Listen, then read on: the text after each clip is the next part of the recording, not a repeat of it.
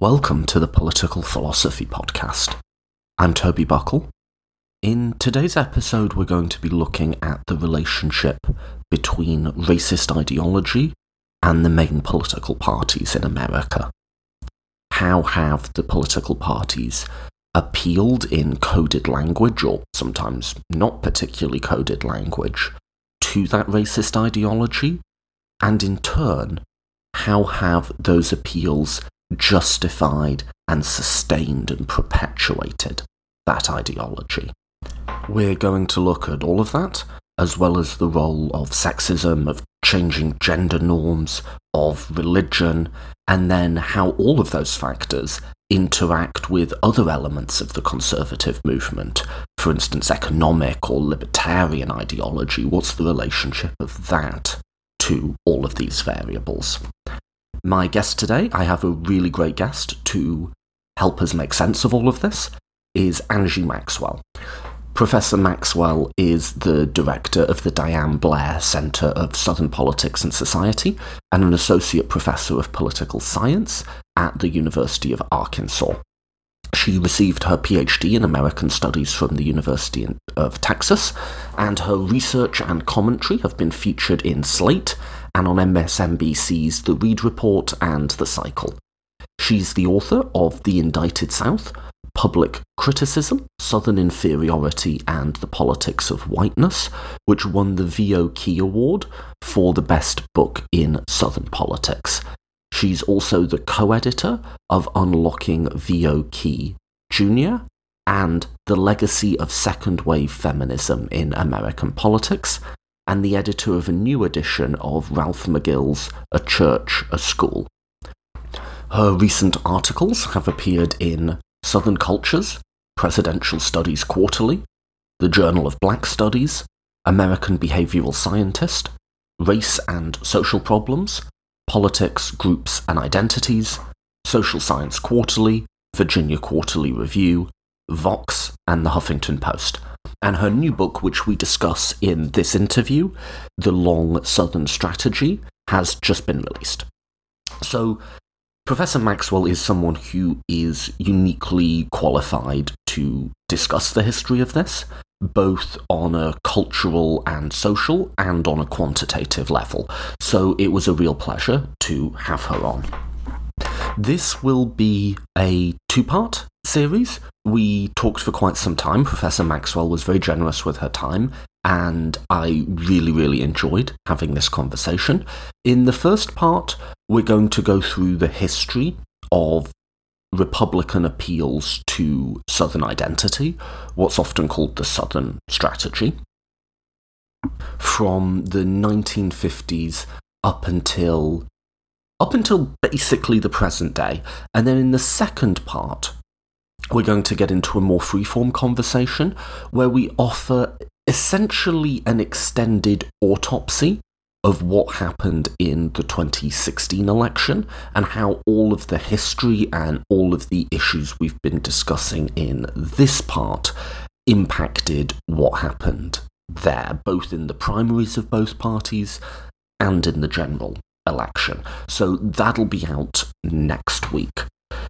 One quick recommendation before we get started is if this historically focused first part is interesting to you, an episode I did a little while ago that might pair quite well with it is called Civil Rights from Nixon to Obama, and that's with Mary Frances Berry, who had a personal relationship with many of these presidents and worked with them on civil rights, and so has a really interesting take on a lot of this from a first-hand perspective, as well as just being a really cool person. So if this one interests you, then that episode might pair quite well with it.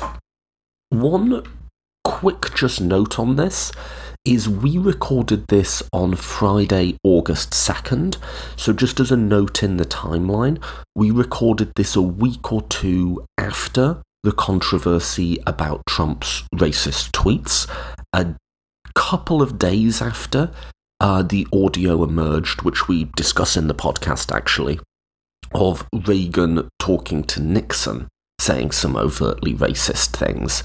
but a day or so before the most recent mass shooting, which appears, at least from the reporting I've read, appears to have been motivated by racist ideology. So we were having this conversation before news of that broke. And just running through that timeline there shows just how important and consequential understanding the role of racism is in understanding American political life and in understanding American society more generally. And I guess all of that just speaks to how important ideologies can be. Like, political philosophy does not occur in a vacuum. These things really matter for real people's lives, and the ideas that we discuss on this show aren't a game. They're not an intellectual, or not merely an intellectual exercise. They really motivate people to do some amazing things sometimes, but also some terrible and evil things sometimes. So let's get to it. Final note is, when I recorded this, I had a bit of a cold. I joked with Professor Maxwell that I was recovering from a near terminal case of man flu. You know that thing guys do where we have a 2 or 3 out of 10 bad cold, but in our heads, in our personal egoic narrative, it becomes a 7 or an 8 out of 10 where we're really suffering. That's what I was going through at this point. So, although the technical record quality of this is very good and I'm happy with it, I do spoil it slightly by sniffling a little bit through this interview, so I do really apologise for that. I don't know if you'll notice it or not, but at some points when I was listening to this back, I definitely sound a little bit funny, so that's what's going on there. And so I do apologise to the audience if I sound a little funny, and to Professor Maxwell for having a somewhat congested conversation partner for this one. But apart from that, let's get straight to it. I really loved having this conversation. I definitely learned a lot from it as someone who's interested in conservative ideology. I definitely got a lot out of this, and I hope you do too. So, without any further preamble, it is my absolute pleasure to introduce Professor Angie Maxwell.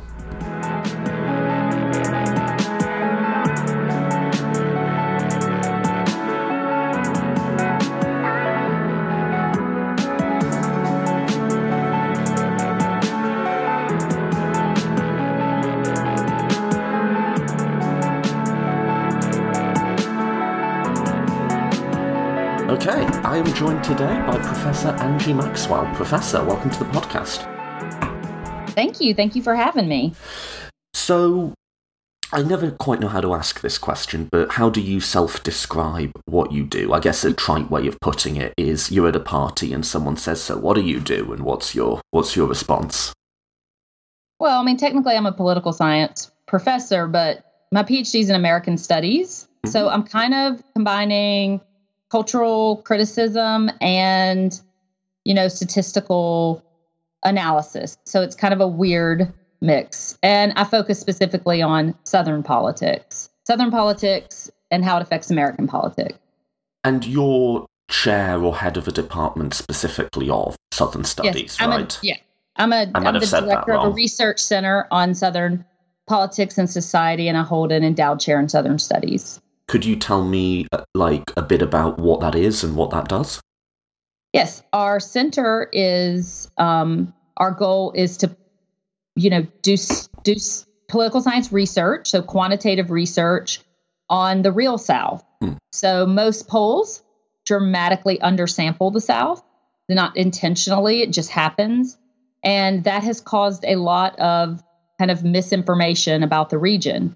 And so we have a big national poll that we do that has big oversamples of the South and of African Americans and Latinos in the South, so we can get a more complete picture. We are not glamorizing kind of the South, we are more concerned with its very real problems and getting good research out there. Okay, cool. And you've just published a book called The Long Southern Strategy, right? That's right. Long Southern Strategy: How Chasing White Voters in the South Changed American Politics. So let's start with the Southern strategy and history and then pull that forward into today. I guess talking about the Southern strategy, the first thing to note is we have a resurfacing of a sort of, what would we call this, Southern strategy denial from the right? Yes, we do. So you're probably better placed to give a summary on this, but it seems like a number of, let's say, conservative commentators, that's more neutral than what I was going to say, have come back with something that I feel like we've heard this argument before, maybe about 10 years ago, that there was no Southern strategy, and this is kind of a nefarious, politically correct myth in order to what is actually a good question, but people like Dinesh D'Souza, Ann Coulter, Candace Owens, probably a bunch that I'm forgetting, have been sort of asserting this, and a bunch of people on the other side, from commentators to historians, have been pushing back on it. Do you want to start with that? Like, how? Sure. What's going on with this?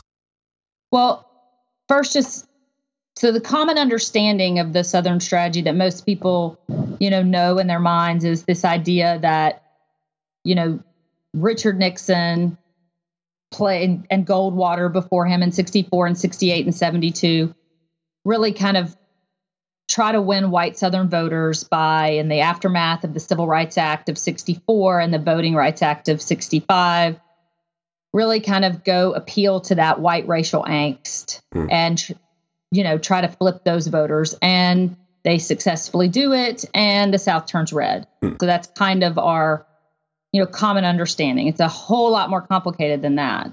But I think what's happening right now, and there was denial at the time, but then in 2005, the head of the Republican National Committee, Kim Mellman, went to the NAACP and gave a speech and apologized for it and said, this was not good on behalf of the party.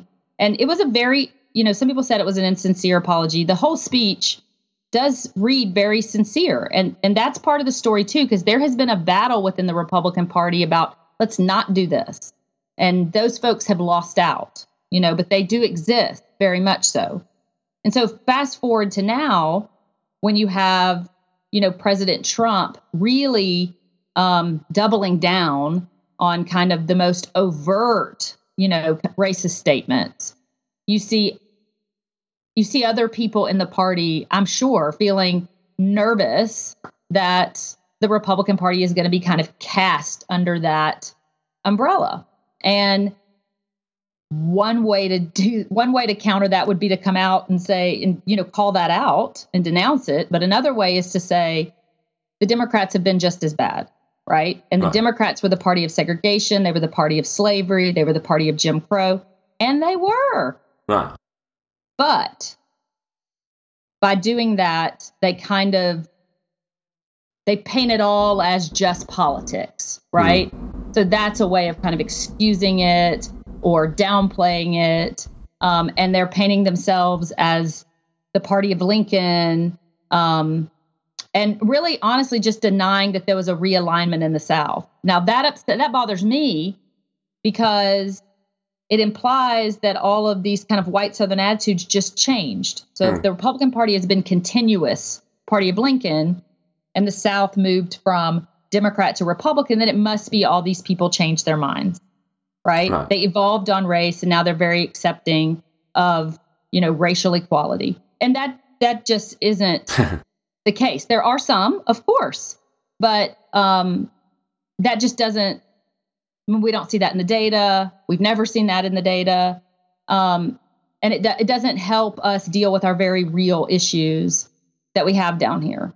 Yeah, so there's one thing I could imagine this argument trying to accomplish, which would be democratic portrayals of Republican racism are overstated. I mean, okay, that's an argument, right? It seems like they want to establish something more than that, which is like, and I'm just quoting them here, Democrats are the real racists. And certainly not sweeping under the rug the Democratic Party's many, many overt appeals to racism. Absolutely. It does. I'm always slightly confused as to what this argument, the conservative denial of the Southern strategy, that is supposed to be accomplishing. Because let's say we deny that there was a specific strategy by Richard Nixon, and certainly, and we'll get into this, it wasn't just an immediate thing. The bringing of the South into the Republican column took a generation. We can get into the complexities of that. But it nonetheless is the case that we're in a scenario today whereby, 8, 9 out of 10 black votes go to Democrats, where white allies, even if you have white people who say they strongly care about combating racism, those votes almost always go to the Democrats, very rare that they don't. And then if on the converse side, if you take people who will self-profess to being motivated by anti-black racism, they'll almost, or not almost always, but they will usually vote Republican. So what's this? So something is, and that probably wouldn't have been the case 50, 60, 70 years ago. So something has changed in American society since then, and you can quibble with the historical narrative, and you do, right? But this argument seems to be trying to establish that black people overwhelmingly voting Democrat are doing so against their own self-interest, and that this entire thing is like a politically correct myth cooked up by the media that the Republican Party has never been able to counter. That seems to me an obviously preposterous conclusion. And so I don't know what the punchline is supposed to be. That black people have just been getting it wrong politically for a generation? Like, is that what we're arguing here? Well, I mean, that is one way of looking at it. And if I sincerely thought the Republican Party was trying to appeal to African Americans by, rebranding itself, retelling its history, that would be one thing. But I think it is more trying to establish that any focus on race, or the Democratic Party's focus on policies that we continue to need to combat institutional or structural racism, is reverse discrimination against whites. Because I think that motivates some of the Republican base, a big chunk of it. So if you deny the party's ever been racist, you give those folks an alibi, right? And then if you see the Democrats continuing to press on, federal programs to help African Americans or people of color in this country, then you're setting it up as discriminatory against whites. I think that's in their motivation. So a while ago, I've worked on quite a few political campaigns, as well as issue-based campaigns. And it's quite eye-opening to do. I've done a lot of door-to-door canvassing and stuff, but normally you're just hitting Democrats. It's quite eye-opening to do it for Republicans, to try and, say, exert pressure on a Republican state senator by talking to their primary voters, who are, to me at least, when I knock on their door, right, very nice people. I'm not, very warm, very welcoming. I'm thinking I've done this in upstate New York, a little bit in northern Florida, stuff like in Maine as well, can have some weird attitudes. This idea that white people are the new victims is very widely subscribed to. Yes. This is anecdotal, but I've heard this unprompted from hundreds of people at this point. I know that's not a statistical study, but in a way that I don't think is fake. I don't think they're just saying fake. it. They feel that, and they have been made to feel that. Right. And that's part of this kind of what I say about how this changed American politics, this long Southern strategy. Is I have deep empathy for these folks. I come from these folks, and a lot of them have been made to feel like it is a constant threat, that it's all just a power shift, that it's not about equality. It's about, African Americans getting an advantage. The same thing with, the kind of anti-feminist spirit. It's not about women wanting equality. It's about them wanting to control everything. And feeling like, particularly after a 2-term African-American president, that they will be on the receiving end of what, many whites have done to people of color over generations. And it is is terrifying to some of them in a really, legitimate way. It's just not a zero-sum game, but it's been made to feel like it is. And so their feelings about that are real, to them. And a lot of that has been orchestrated and manufactured. And it's what keeps that sentiment high. But Republican leadership needs that sentiment to be high to turn out the vote. So that speaks to another theme that we could talk about when we get into the history, which is the causality here. Is it merely pandering to pre-existing racism, or is it feeding back and creating that racism in and of itself? So just to lock this in, though, what you're saying is this, and I'm using somewhat inverted commas here, intellectual argument that the Southern strategy didn't happen, ultimately needs to be seen as not establishing an intellectual conclusion, but just feeding into a narrative of white grievance and of white fear, and that's its ultimate social function. There is no, we're using these premises to establish this conclusion, because, like I say, I'm not even sure what the conclusion would be. It's more just another discursive theme within an overall picture that says white people are under threat. Yes, and it's the same, absolutely, and it's almost the same technique as when Nixon kind of codes the language to appeal to whites that feel this angst in the 1960s and early 70s, is that they don't want to say that that's what it's about. They don't want to believe, they don't want to articulate that they feel that way, right? They need some kind of cover for that. And so what denying the long Southern strategy does, and particularly when it plays up that the Republican Party has been the party of equality and the party of Lincoln, is it helps make those folks feel righteous in those views, and it makes them feel like it's okay and that they are somehow justified in voting for the party that's gone in that direction right now. And, I actually end the whole book with this quotation from Abraham Lincoln when he was giving a speech at Cooper Union in New York, and paraphrasing Lincoln, of course, he tells the audience, he goes, we have cooperated with the South so many times. We've tried to find all of these, middle ground in terms of slavery, was the Mason-Dixon, all of these things. And it never ceases. Like, they still feel it's always an attack. What will make it stop? What will make them stop? What will satisfy them? And Lincoln says, this and only this, cease in calling slavery wrong and call it right. And it is this sense that they don't just want to be accommodated. They want to be justified in what they're doing. They want someone to say, yes, you are right to feel this way. This is the party of equality, and whites are part of that equality too, and you are being trampled on.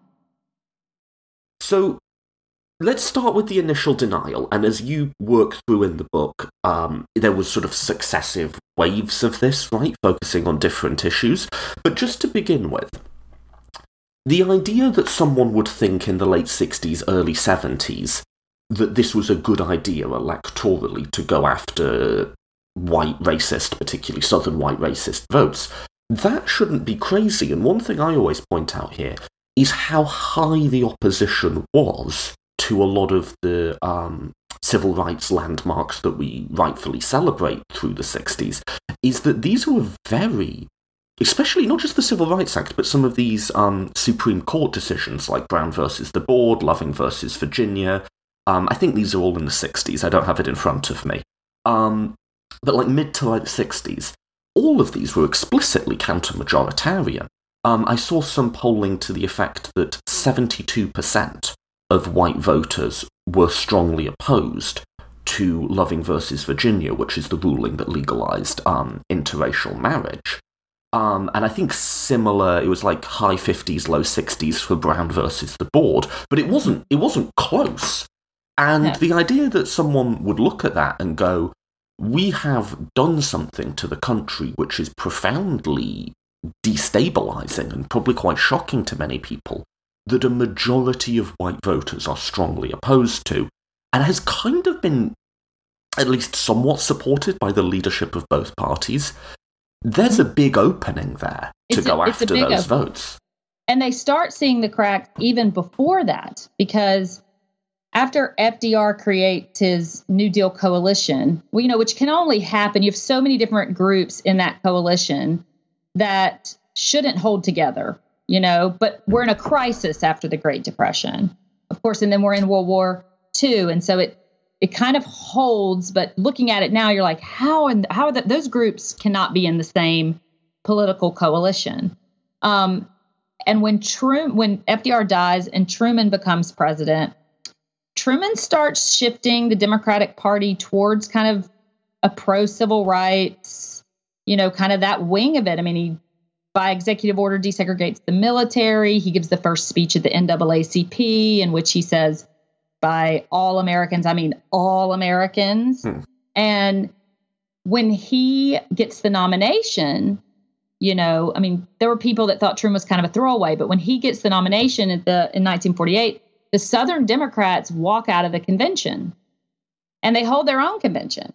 And they run Strom Thurmond, the segregationist senator from South Carolina, at the top of the Dixiecrat ticket. Now, the Dixiecrats, this was their strategy. They think the Democrats can't win without us. Like the national Democrats cannot win without the Southern Democrats. And so what we're going to do is we're going to walk out, they'll lose, and they'll see they can't win without us, and then they will have to pull back to where we are. Well, Truman wins. And the Southern Democrats are then in a little bit of a purgatory of sorts. They're kind of worried that they're losing their pull in their own party. But there's no Republican infrastructure in the region to really do much else. So through the 1950s, because Eisenhower enjoys pretty widespread appeal, post-war prosperity, but then when Brown v. Board hits, right, you get real stress among Southern Democrats about losing control within the Democratic Party.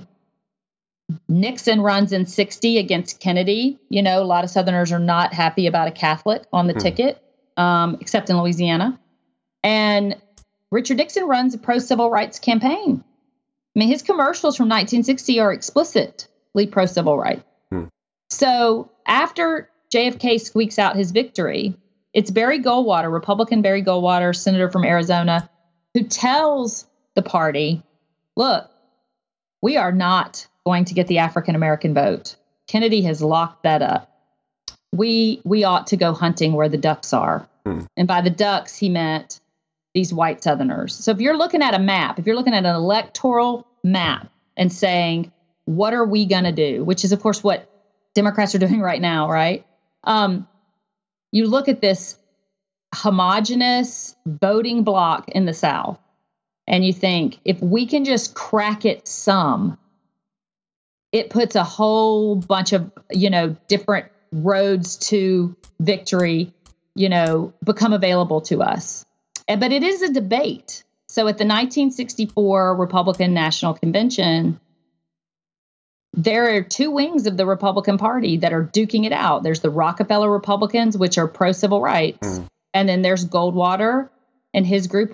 Goldwater has just voted like a month before against the Civil Rights Act. And there's, boos from the audience and cheers, both sides. I mean, it's a real moment. And Goldwater wins. And Strom Thurmond changes his party ID from Democrat to Republican. And he goes on the stump for Goldwater. They called it Operation Dixie. And they play up, aggressively that Goldwater is the one who stood up against the Civil Rights Act. And remember, what a lot of Southerners like Strom Thurmond, in particular in South Carolina, are so worried about is the Voting Rights Act, because they know that's around the corner. And that dramatically affects their own ability to hold their seat. I mean, one of the highest portions of African American, voters is in South Carolina, right? So that directly threatens somebody like Thurman. So Goldwater wins 5 Deep South states. He wins the vote in Mississippi by 87%. So 87% of Mississippi. These are people who have been Democrats since before the Civil War. And they flip 87% to Goldwater. Now, Goldwater only wins those 5 southern states and his home state of Arizona. So it's a landslide for, LBJ in the wake of Kennedy's, assassination. And the Republican Party at that point, reconsiders. They sit down, they're like, he went so far. Did we lose like the rest of the country? Like, where's the balance? And some people say we need to abandon that. We go back to the Rockefeller Republicans, the pro-civil rights, real battle. And then when George Wallace, the segregationist governor of Alabama, jumps in the 1968 race as a third-party candidate, the Republicans realize he's going to win the hard line, kind of deep South. And so Nixon reverses course completely from his campaign in 1960 and uses a lot of this kind of coded language in order to speak to that Southern white angst without doing it so aggressively that it turns off Republican voters elsewhere. He makes a deal with Strom Thurmond, says, I will not enforce civil rights legislation, benign neglect, they called it. The law and order stuff, the war on drugs, it's all an effort. And that's now, you can see that in Nixon's papers. Like there is a conversation, right, about that and a strategy, which is why the denial part is, historically inaccurate. Well, that's what I was going to say. So firstly, let me just try and offer, firstly, just as a basic question, the denial at this point is it's not just counter to voting patterns shifting, which I guess could have happened for any number of reasons, but it's counter to, the explicitly stated intentions of many of the key players that we have in the historical record, right? Yes, we have it in the historical record. And Mississippi does not go from Democrat to 87% Republican by a coincidence. It just doesn't happen. Right. That is completely dramatic. And when Goldwater does his tour through the South, they set him up on Halloween Day in South Carolina for a big rally that's televised across, about 9 other Southern states. And that is how they start with, this is the guy who voted against the Civil Rights Act, Now people get upset because, they think, and I can't speak to Goldwater's internal motivations for his vote. He said he didn't think the federal government should legislate, right, morality, that gets it in trouble, and it's too much federal oversight. And it may be absolutely what he meant. But he went along with, and his surrogates pushed hard, a message that they knew would win Southern voters. And Goldwater went right along with doing that. So one way I think about this period that we've talked about, I guess in my head I think about it in the 60s, though, as you say, the roots of it extend back, is a lot of politics is about expression of identity, right? And normally your partisan identity sort of matches up with other more fundamental types of identity, be it national or racial or so on. However, there can come these periods of realignment wherein your partisan identity, almost like a Venn diagram, stops matching up completely with more sort of fundamental types of identity. So this is a bit of a weird analogy, but I think it works.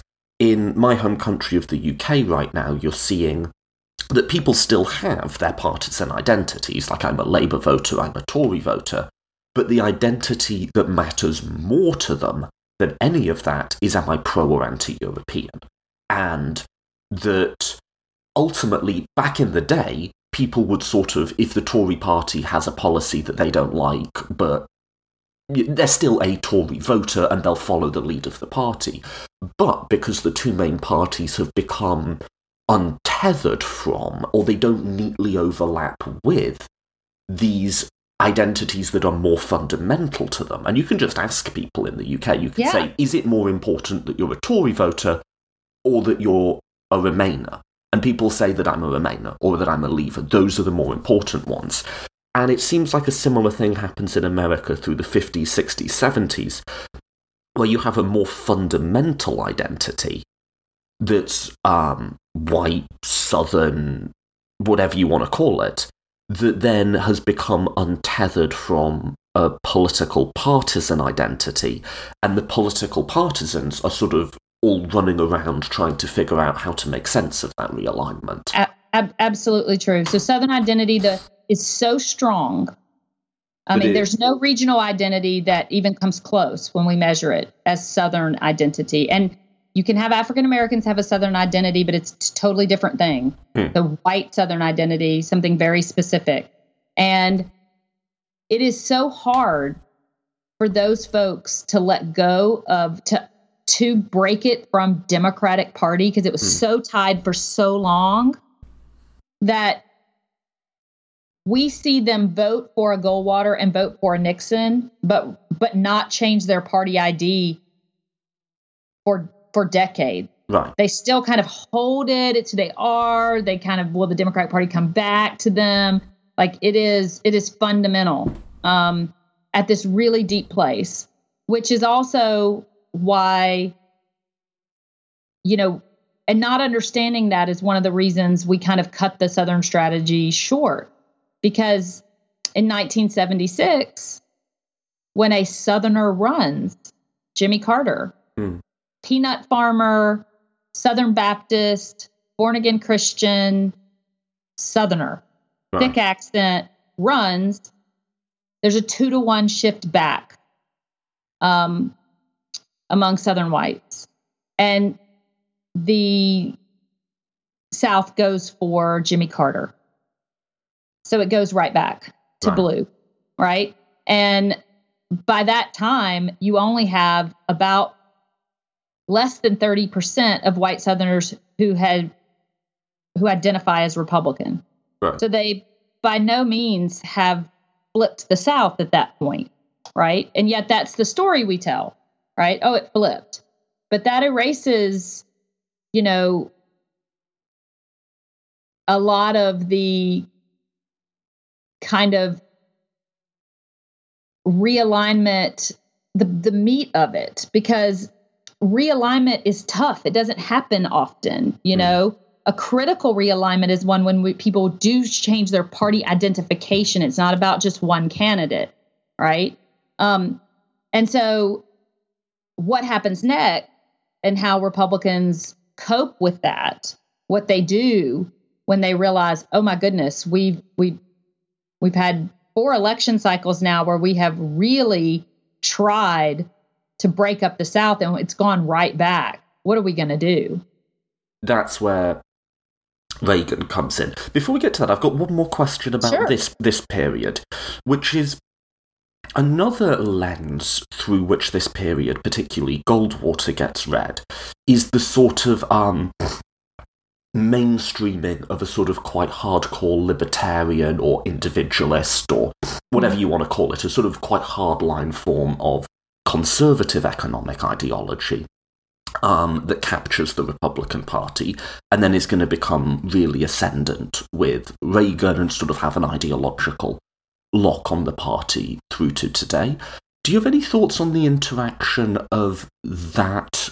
Well, I mean, my impression of this period is like the fundamental pull here, like if you're talking about a solar system, like the big gravitational object, everything else is revolving around, is the sense of, like you say, white Southern identity. And that like economic libertarianism might have been like some sort of planet revolving around that. But like the sort of states' rights thing, the independence thing, that all has to be understood in its relationship to these more foundational issues of racial identity. But that nonetheless is what a lot of people want to take from Goldwater as the primary fact about him, that he's a libertarian.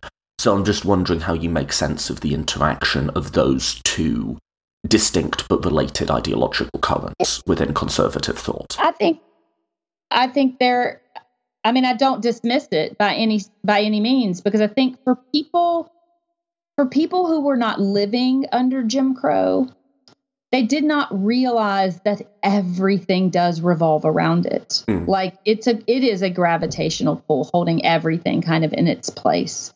And so if you're not in that and you are worried about how big is government getting, which is a completely legitimate concern, particularly after, the modern presidency under FDR, and it's really changed. And what will government enforce, right? We shift during this period of time from even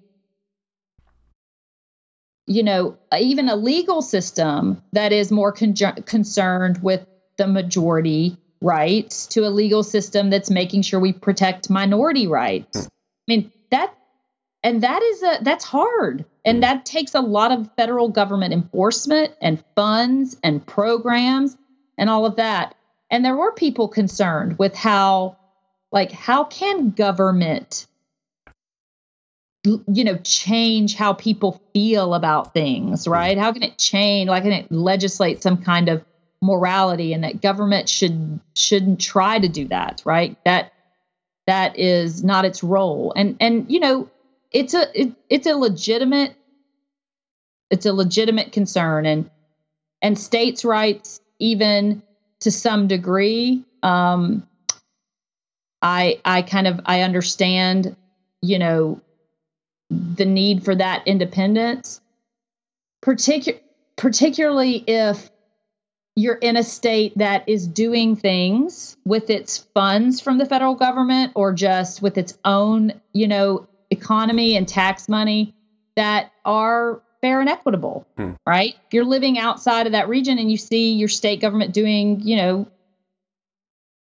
good things or fair things or things you agree with, then you're much more prone to go get government off our back, like federal government, like our state's doing fine. But what people just don't realize is that, the federal money coming into the South is propping up white supremacy in extreme ways.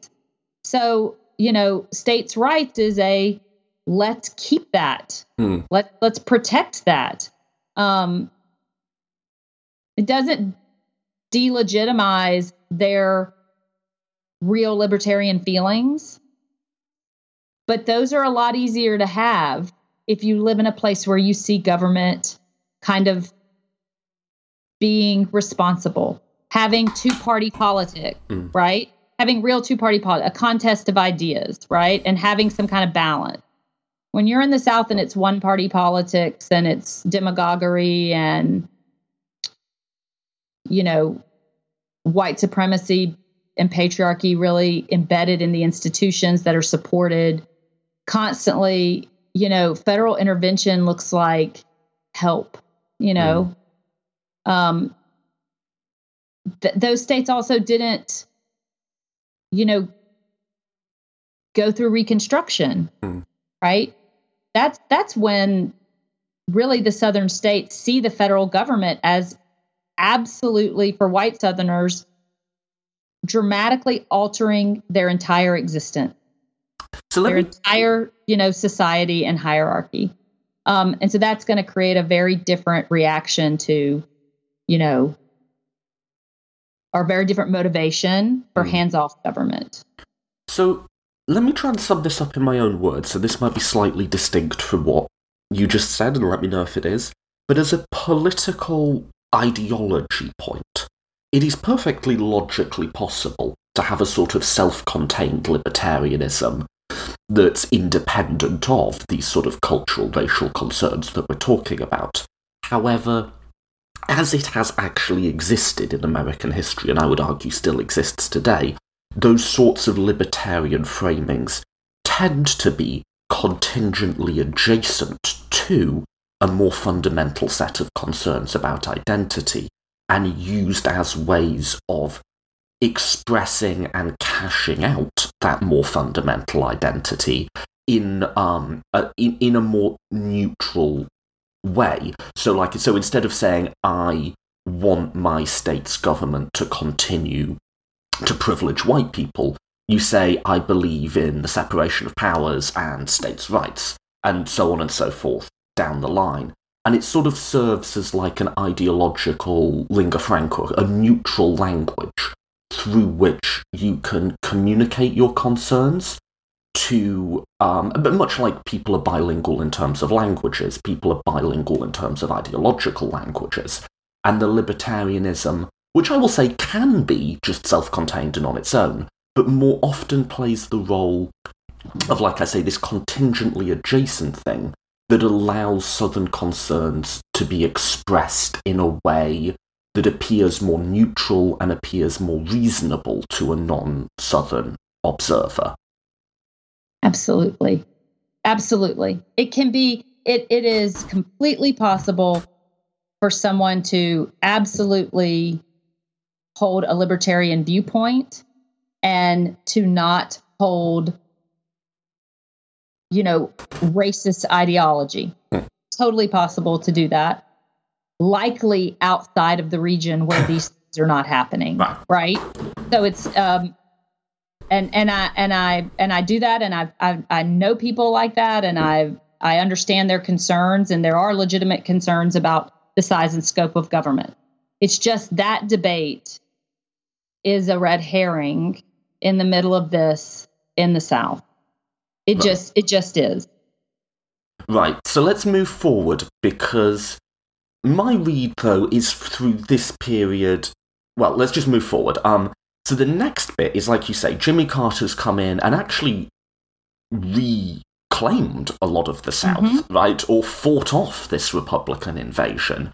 And Republicans are probably correct to be a little bit concerned there. And this actually pairs very well with the current news cycle, in that we recently got some tape from what I believe the Nixon archives, where we heard some overtly racist language coming from former President Reagan. So could you talk about Reagan's role in the next step of this story? Absolutely. Well, there's two kind of threads through this long Southern strategy. The first is that, playing to white racial angst does not end. It just morphs. So it has to adapt to the times, and it has to create a new sense of emergency. So what had worked under Nixon is going to have to shift if you're going to appeal to that under Reagan. But the other thing it does is it finds other cultural, divides, schisms, fractures, places where the Republican Party might be able to pick up Southern white votes. And it's going to do that on the issue of the Equal Rights Amendment. And that is really something that we have, not put into the puzzle. So I'll start with that part. And all this, by the way, is very data-driven by the Republicans. They were way ahead of the game in terms of intense polling of political attitudes and behaviors and trying to find these fractures.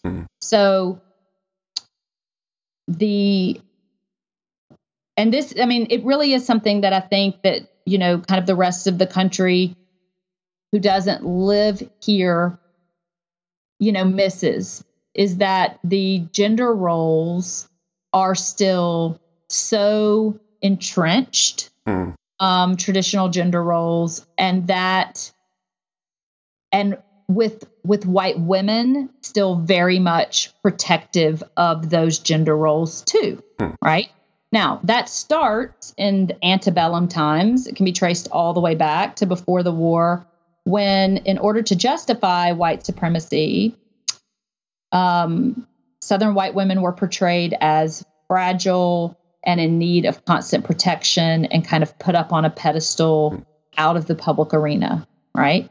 And they were said to be like that because then they would need protection from African American men who were threatening and violent. All of that justifies, kind of white supremacy and violence towards African Americans, and it packages it all as kind of chivalry, right? So this is the culture.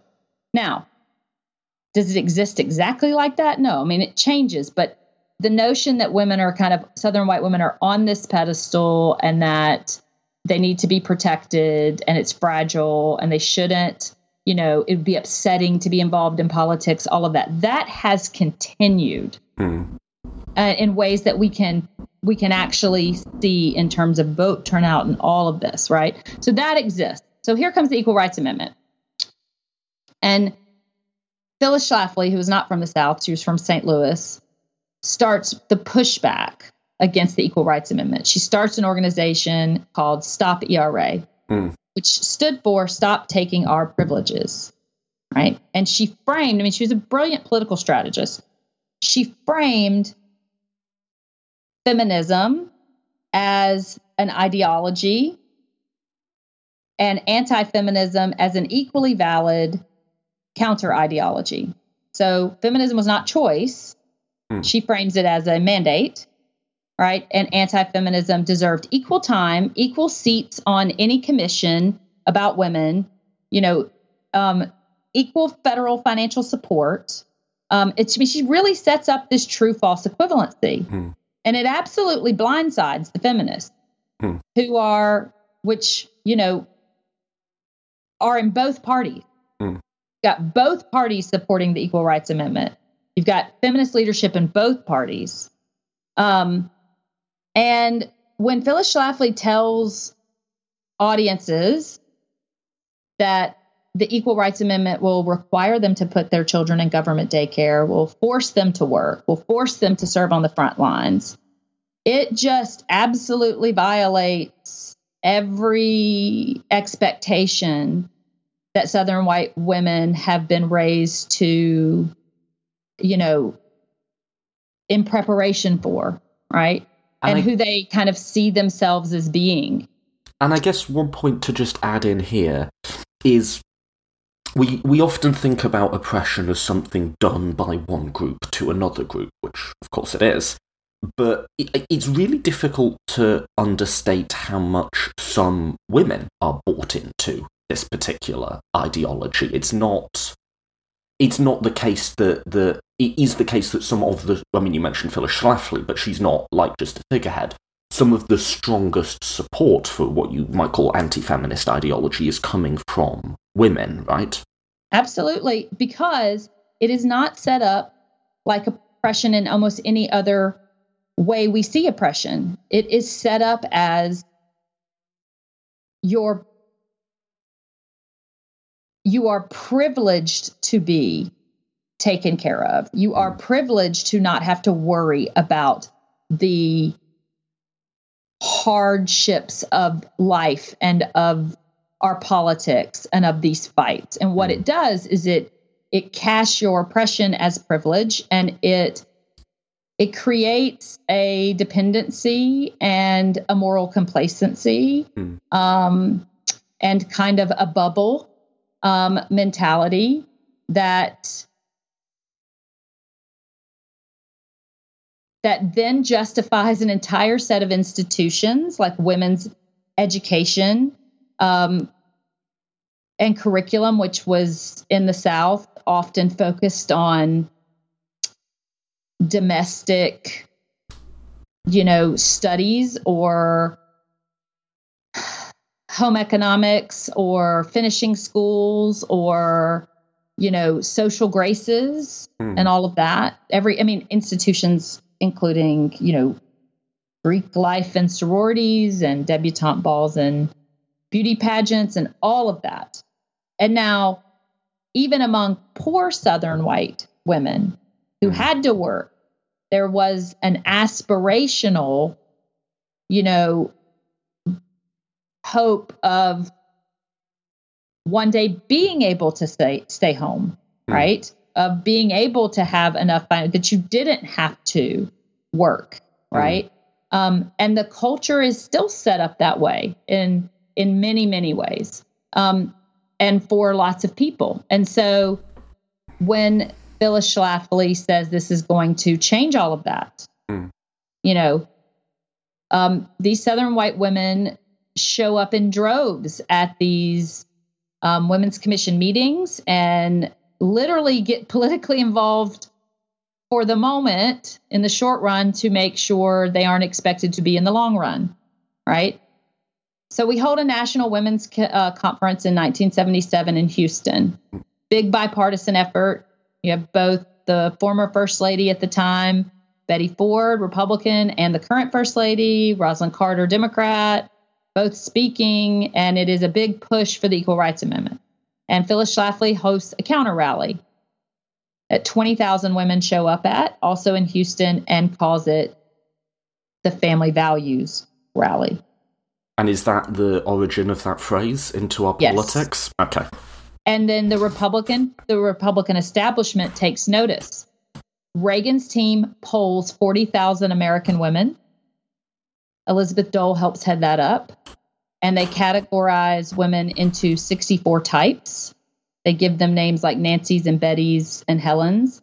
And they realize that they can win Southern white women by embracing the Phyllis Schlafly line about gender roles. And so in 1980, when Reagan runs, the Republican Party drops the ERA from its platform after 40 years of having it in there. And they embrace really traditional kind of gender norms. So you see a Nancy Reagan that is really playing to the stay-at-home, wife all of a sudden, though she'd had a career. And you see Reagan really playing up his masculinity. And Southern white women and men, but Southern white women roll out for him. Well, this then sets up the mechanic, which I think we're seeing really, like even just in the last 4 years, come to fruition now, which is the masculine coding of the Republican Party and the somewhat now converse feminine coding of the Democratic Party. And that has, if there's sort of a branch in the tree, that begins to pull apart at about this time, right? Yeah, and also, I mean, this is to me, this is one of the things that I'm going to see how I can say this because it's so important. When the 64 Civil Rights Act passes,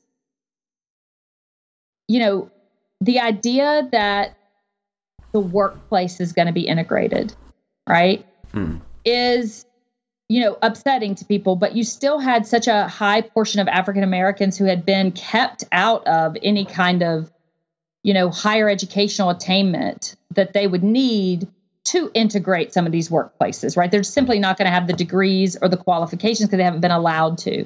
But women do. And it's women that if women go into the workplace, that changes everything, because that not only changes your workplace, that can change your home life, right? And that is, it's just something we don't talk about, but it is destabilizing in this huge way. So a lot of the rhetoric that had been used against, well, how's the federal government going to enforce all of these civil rights, plans for African Americans? The exact same language gets put on. How is the federal government supposed to police, people's marriages and personal relationships and police sexual harassment issues and all of that? How is that, going to be feasible? So the same language is picked up. And again, to talk about the federal enforcement parts of the Equal Rights Amendment. And again, you can see, like political ideologies are my thing, you can see this sort of libertarian ideology as playing a similar role there, in that you can easily imagine a construction of libertarian ideology that's very pro-feminist, say, individual rights and all that. But I think you can't look at political ideologies as just what they ought to be or what you would like them to be. You have to look at them as they are and as they have been. And this sort of libertarian language is in this period being used to express what you call anti-feminist concerns, not in that I want to be as a woman left alone to pursue my career, but I want to be, presumably as a man, left alone in my workplace, free from all of these government policing and coming in and telling me who I can hire and all of that. Absolutely. But here's the thing. It didn't have to be a partisan issue. We could have had that debate. Both parties could have said, we continue to support the Equal Rights Amendment. What we need to figure out is to what degree we're going to police. What is it going to look like? And have an honest debate about how you make that work, right? And what the rules are going to be. And that's what it was until seeing Phyllis Schlafly's efforts and the attention it got in the South, and having lost Southern white voters, the Republican Party goes that direction, to the great dismay of Republican feminists who had been very active in the movement, right? Very active. Again, feeling like a tug of war within the Republican Party, with people saying, don't do this. Don't do this. So then we go to the question I think I mentioned earlier, which is that of causality and, because of it, moral complicity, which is it just that people demanded candidates with certain views about race and then gender, and those candidates, through historical contingencies, ended up becoming Republicans as opposed to Democrats? Or is it that American history was set on a different course, or different courses, by the decisions that the Republican Party made? And had it not pursued these electoral strategies, it's not to say prejudice would have stopped existing, but that we might be in a very different place today. I think we'd be in a different place. I think that, Phyllis Schlafly actually, before this, writes a book called An Echo, Not a Choice in 1964. Goldwater reads it. Goldwater uses that slogan. Phyllis Schlafly says in that, Republicans are just acting like Democrats light. Right. Like, you really have to stand out and not just be an echo. You've got to be a choice. Well, that's another idea that stuck. Right. Stuck big time. And so what happens is that, is there this animosity and, fear about the civil rights changes? Yes. Some people had expressed it vehemently. Others were just nervous. Others shifted when it quit being an abstraction about equality and turned into actually boots on the ground changes, like busing. Right. Traditional gender roles. Yes. But was feminism requiring people to go to? No, right? So the decision to create these false equivalencies, to set it up, to play it that hard, it taps into something that's real, but it exacerbates it. So can people, evolve on racial issues when it's constantly being portrayed in these ways? When it's constantly being made to feel like a threat all over again, right? It's hard. That's hard for people to distinguish what's real and what's not. It's those Southern white women who did that. They thought the Equal Rights Amendment would ruin their lives. And that wasn't. And it takes two to tango, right? That's a stupid phrase. It takes both. There had to be those feelings for politicians to exploit, but also there had to be the politicians to give ideological expression and to legitimize and to structure and to organize around those feelings. Absolutely. Absolutely true. So let's move through to the final part before we get to today, which is religion. Because if ever there's a group in America who feels like some sort of identity is going to be taken away from them, it would be white Protestant Christians, right? And that, you place that a little bit later in the line. That's like the final piece of the Southern strategy. Well, it starts, right? And this is hard because a lot of this kind of overlaps. It does. But, so, in 1979, the Southern Baptist Convention, which is the Southern Baptist, the biggest denomination in the region. The Southern Baptist Convention was supposed to be just kind of a loose gathering once a year of these independently affiliated Southern Baptist churches and their representatives to this convention. And, it wasn't hugely political. But in 1979, the fundamentalists take it over. Like literally two men meet and decide they're going to do this. And they decide that if they can campaign at that convention, and it was the kind of convention where you didn't campaign, they just someone kind of rose to the top of who was going to be the president of the SBC, but they orchestrated a campaign, they planned it out, and they put a fundamentalist, someone who believed in the submission of women, who was a biblical literalist, into the presidency of the SBC. And slowly over 10 years, they get that person to continue to appoint fundamentalists to all of the committees, and literally there's a committee on committees, and then all these groups, and they fire their lobbying association in DC and replace it with one that instead of lobbying or kind of watching legislation to make sure there's freedom of exercise of religion, they start pushing for establishment, right, of Christianity into government in every place that they can. What sort of time frame are we talking about here? So it takes them about 10 years from 1979 to really flip the organization. They also they purge moderates from the Southern Baptist organization. Like they make it untenable. They kick women out of seminary. They literally say they re-adopt it into their code that women are submissive to their husbands. Like it's a real, reactionary kind of decade. And it devastated a lot of Southern Baptists who felt like the Baptist church was the place where each little church was independent. It didn't have a hierarchy. It was about personal relationship with God. Like did not like those kind of dictates, right? And it was very devastating. And a whole lot of people left the church, but the people that stayed went very literalist and fundamentalist. And then the lobbying group and some of the key ministers, who many of them at this point start becoming televangelists, they start making a lot of money, decide they want to have a bigger piece of the political kind of pie, so to speak. And they get really angry at Jimmy Carter because they think he's one of them and he disappoints them. They get really annoyed with Reagan because Reagan will kind of play to them rhetorically, but he won't do anything either.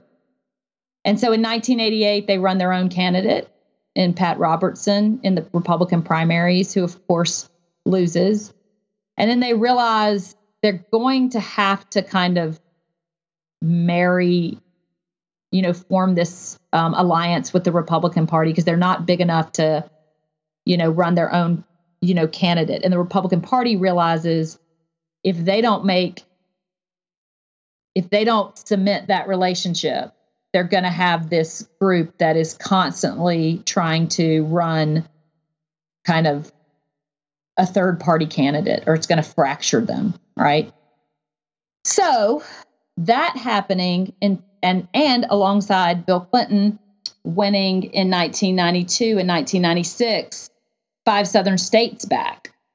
And even starting to, the numbers show, pull some evangelical Christians kind of back to the Democratic Party.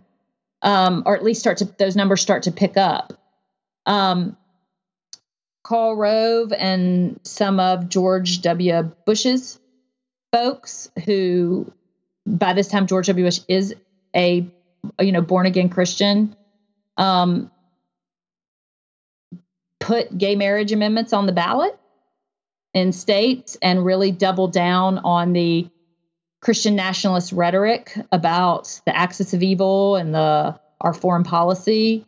And they start to take what we would see as kind of social conservative issues like abortion and gay marriage, and they put the kind of same framework, the kind of absolutist framework, on a host of other issues about the protection of Israel, about science denying and climate change. This whole range of things become framed as that are secular, kind of are made to fit into religious belief. And so what happens is that those evangelicals are no longer a splinter group. They're all out Republicans, right? They're all out Republicans. Would you view this as where we get what you might call the radicalizing of the Republican Party? Because I think like you want to be a neutral observer and describe stuff like quote unquote objectively.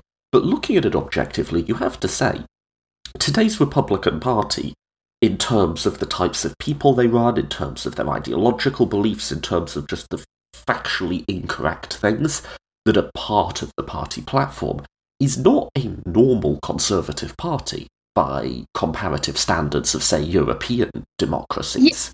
Yeah, I agree with that. I think it moves. I mean, the Republican Party moves to the right. It takes the right at each of these forks in the road. I mean, it decides to go there. And to the great dismay of many Republicans. But you also have to remember, when it feels like it's so conservative, like, look at a John McCain. Look who their nominees have been before Trump: a John McCain, a Mitt Romney, a Bob Dole. You know, these are not extremists. They also lost. Right. Which is an important point. And then you get the narrative that they lost because they were moderates. And that reinforces they would not play these they wouldn't go to the far right on these three big issues. Right. And so they do not get the same, the idea is they don't get the same turnout, they don't get the same kind of support, they don't have the same kind of fire behind them. Which brings us to Donald Trump. Right.